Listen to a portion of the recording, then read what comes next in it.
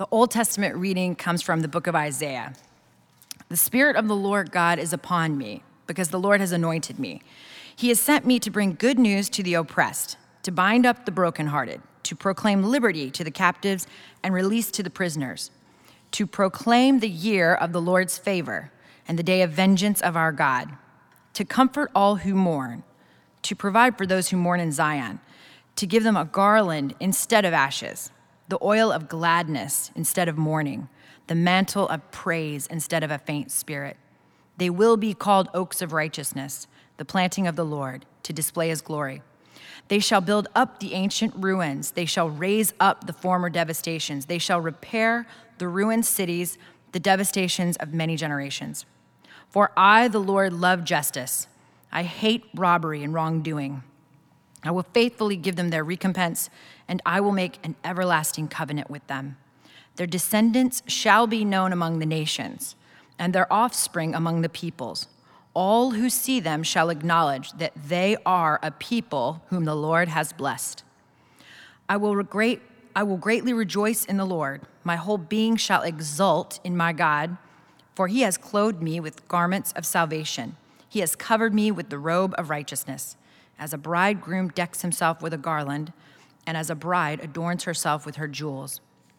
For as the earth brings forth its shoots, and as a garden causes what is sown in it to spring up, so the Lord God will cause righteousness and praise to spring up before all the nations.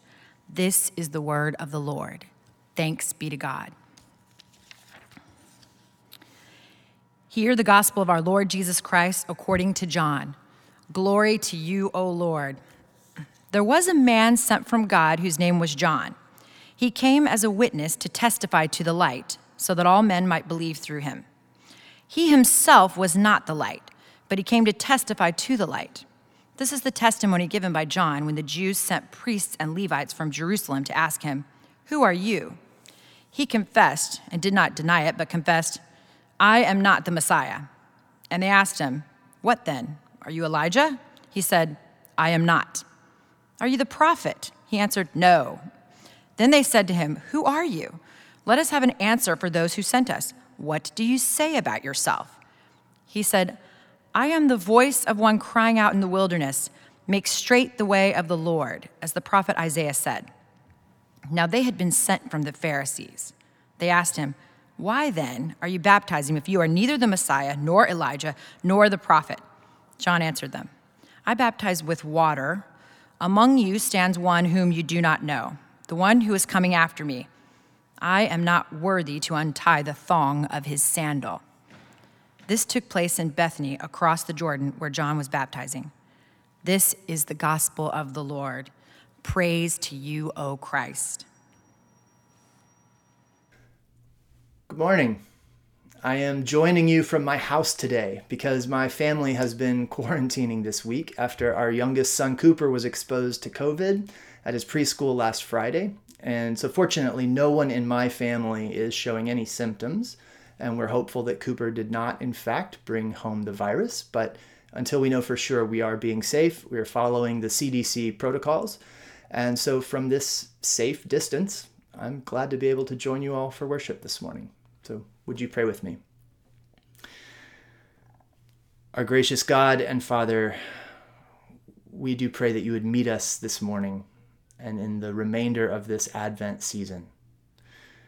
Would you be near to us, and as we open your scriptures, would you stir our hearts and our minds to love you, to hear your voice, to be challenged where we need to be challenged, to be encouraged where we need to be encouraged. And would you take this time and be with us and bless us and use this for your good purposes in our lives. We ask through Christ our Lord. Amen. So we all know what it feels like to long for justice. Not all in the same way, of course. Those of you who have suffered grave injustices or who have lived your whole lives under the burden of systemic injustice that puts you always at risk know the ache of that longing in uniquely personal ways that those of us who live with relative privilege can only come to know about secondhand by way of listening to your stories.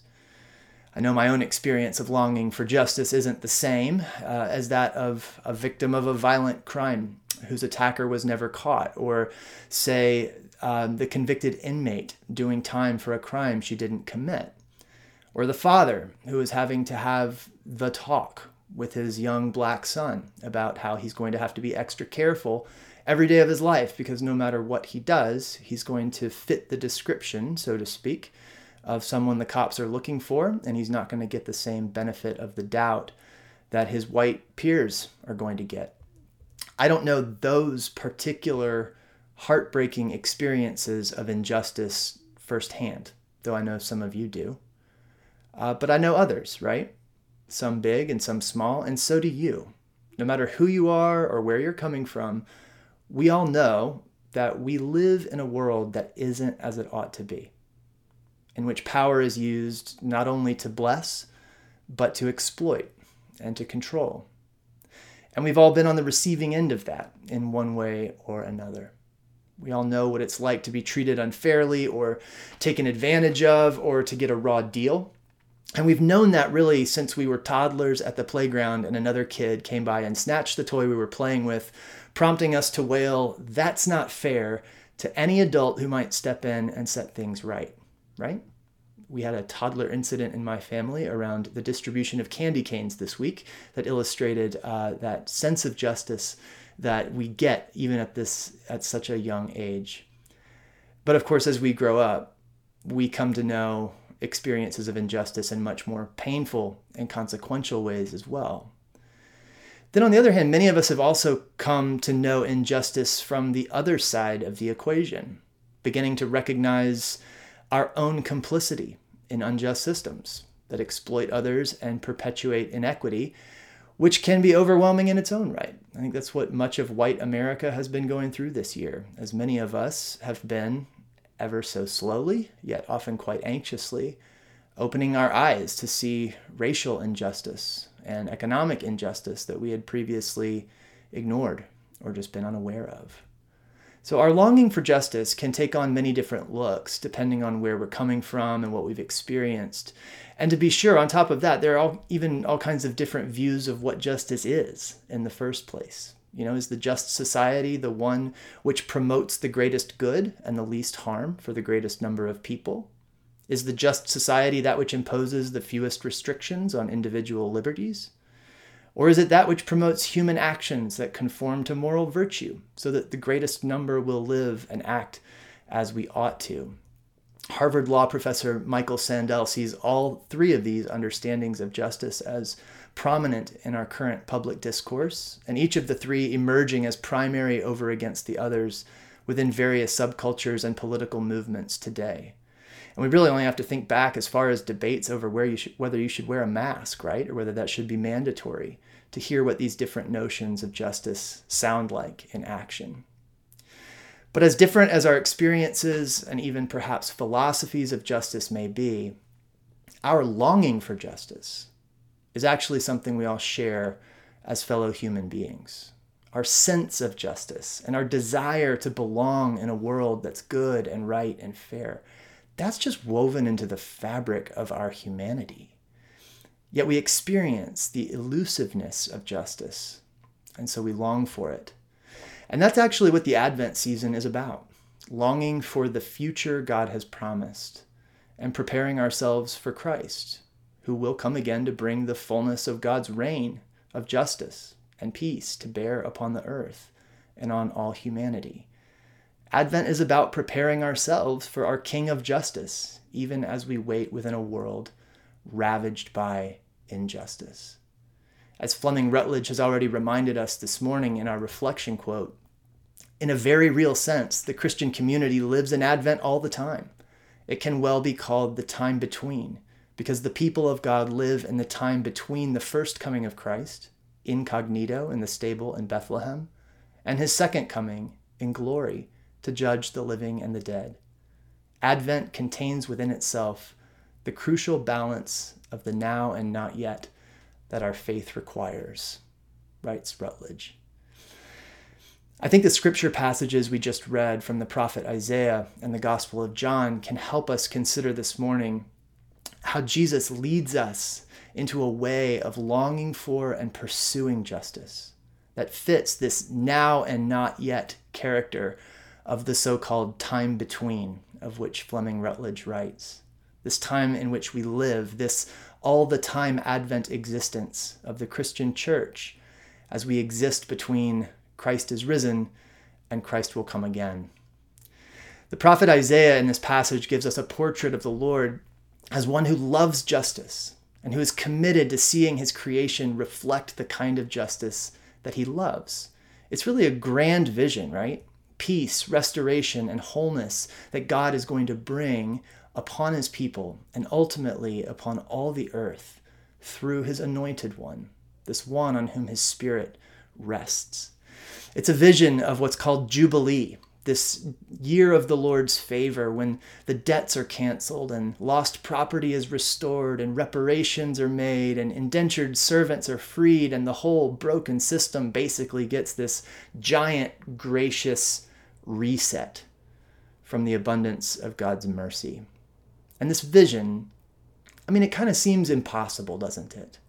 As impossible in many ways as some of the other prophetic depictions that we get of God's promised future, like the lion lying down with the lamb that we read about every Advent, or the vision of every tear being wiped away.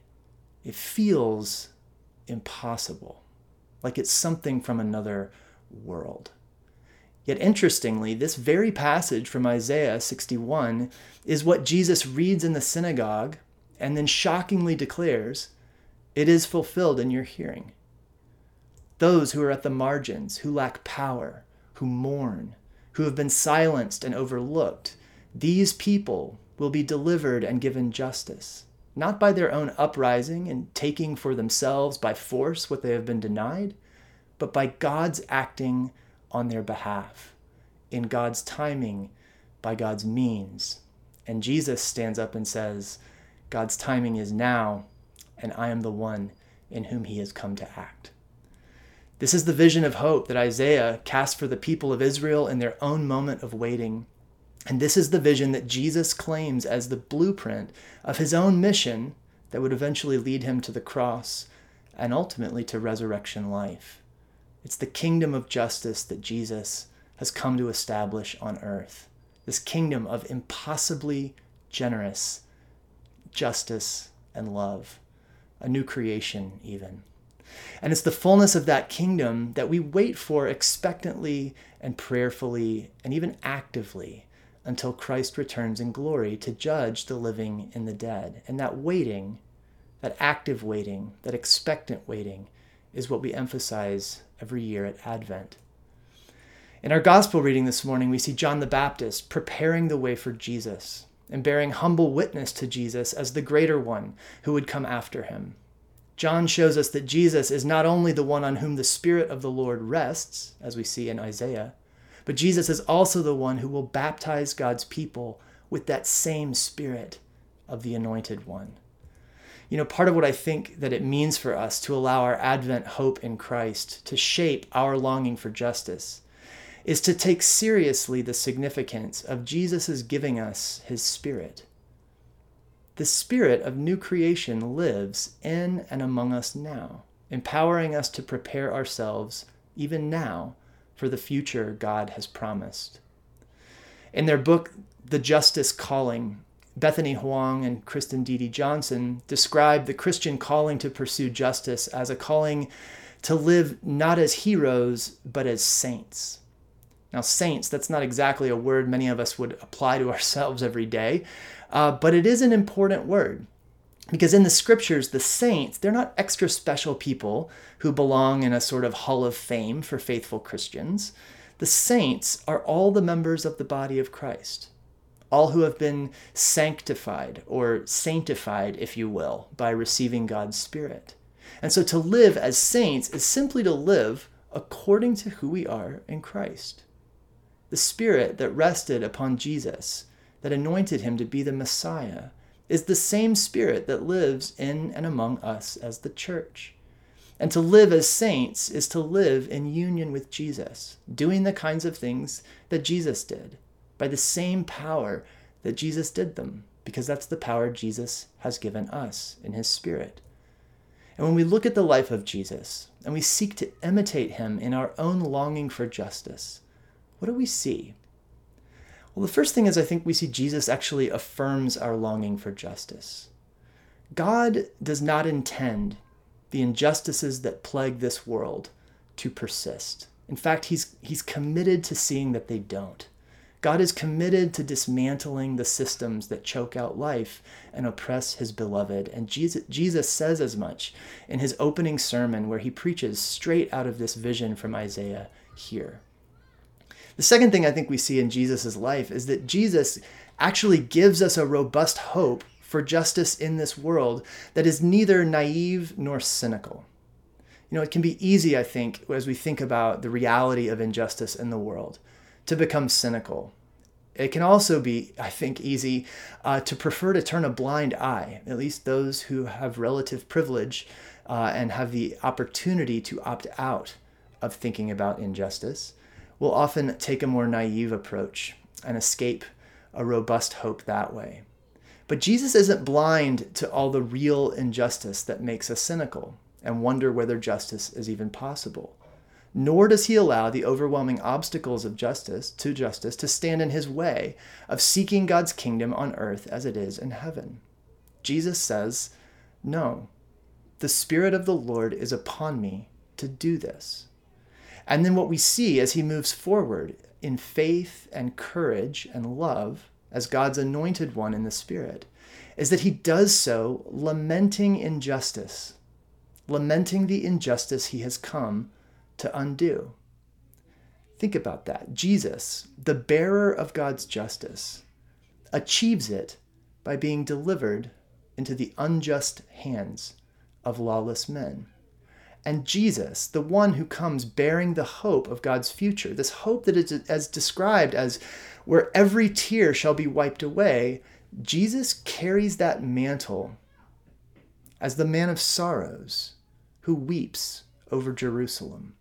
And it is his lamenting, longing, persistent love that saves the world.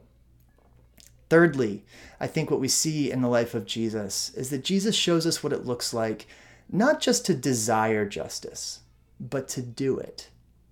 If you remember the prophet Micah, Micah in chapter 6, what does God desire of his people? But to do justice and to love mercy and to walk humbly with our God.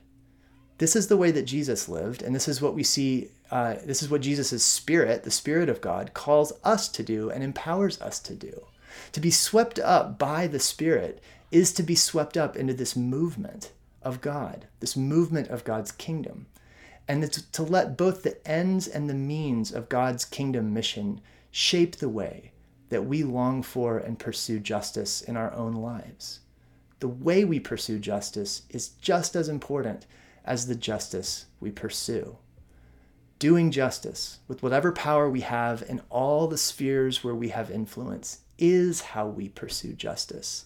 Refusing to exploit others for our own gain, and instead leveraging the power and the privilege we may have for the gain of not just ourselves, but the whole community, especially those who lack relative power themselves.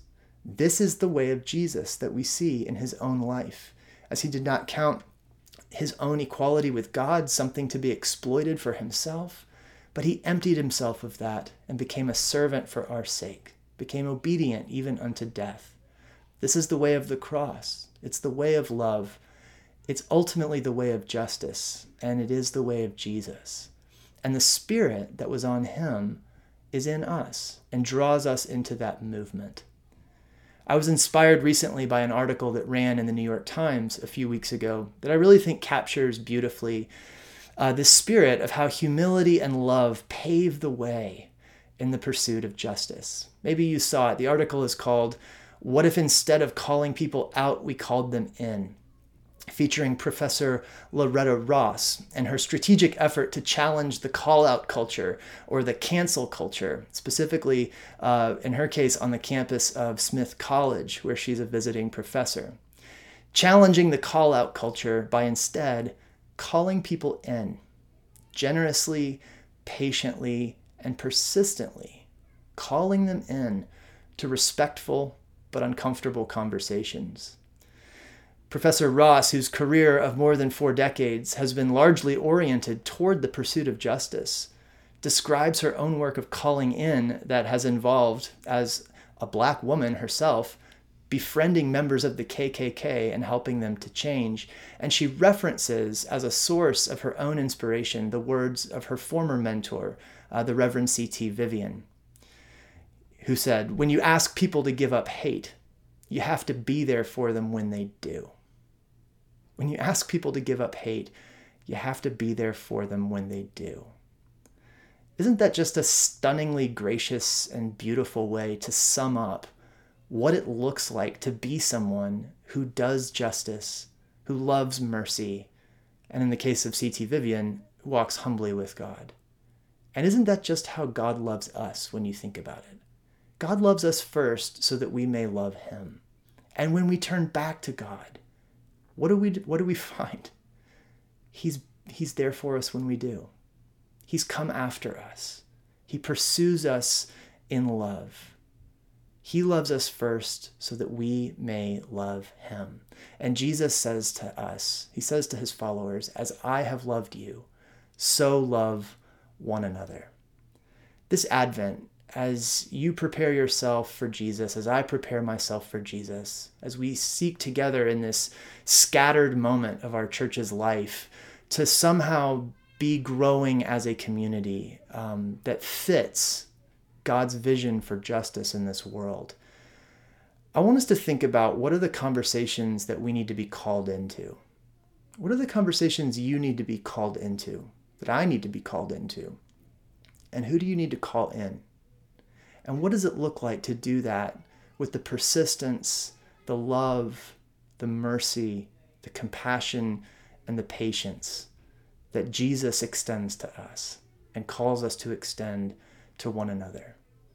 As we long for justice this Advent, will we let God's vision for it shape us? Will we let God's vision shape what we long for? Will we let the means by which God brings his justice to bear upon the earth, the means of self-sacrificial love, the way of the cross, will we let those become the way that we seek to strive, to long, and to seek justice in our own spheres of influence in the world? The Spirit of the Lord that was upon Jesus is upon you and is upon us, and calls us and empowers us to seek the kingdom on earth as it is in heaven. As I have loved you, so love one another, says the Lord. In the name of the Father, and of the Son, and of the Holy Spirit. Amen.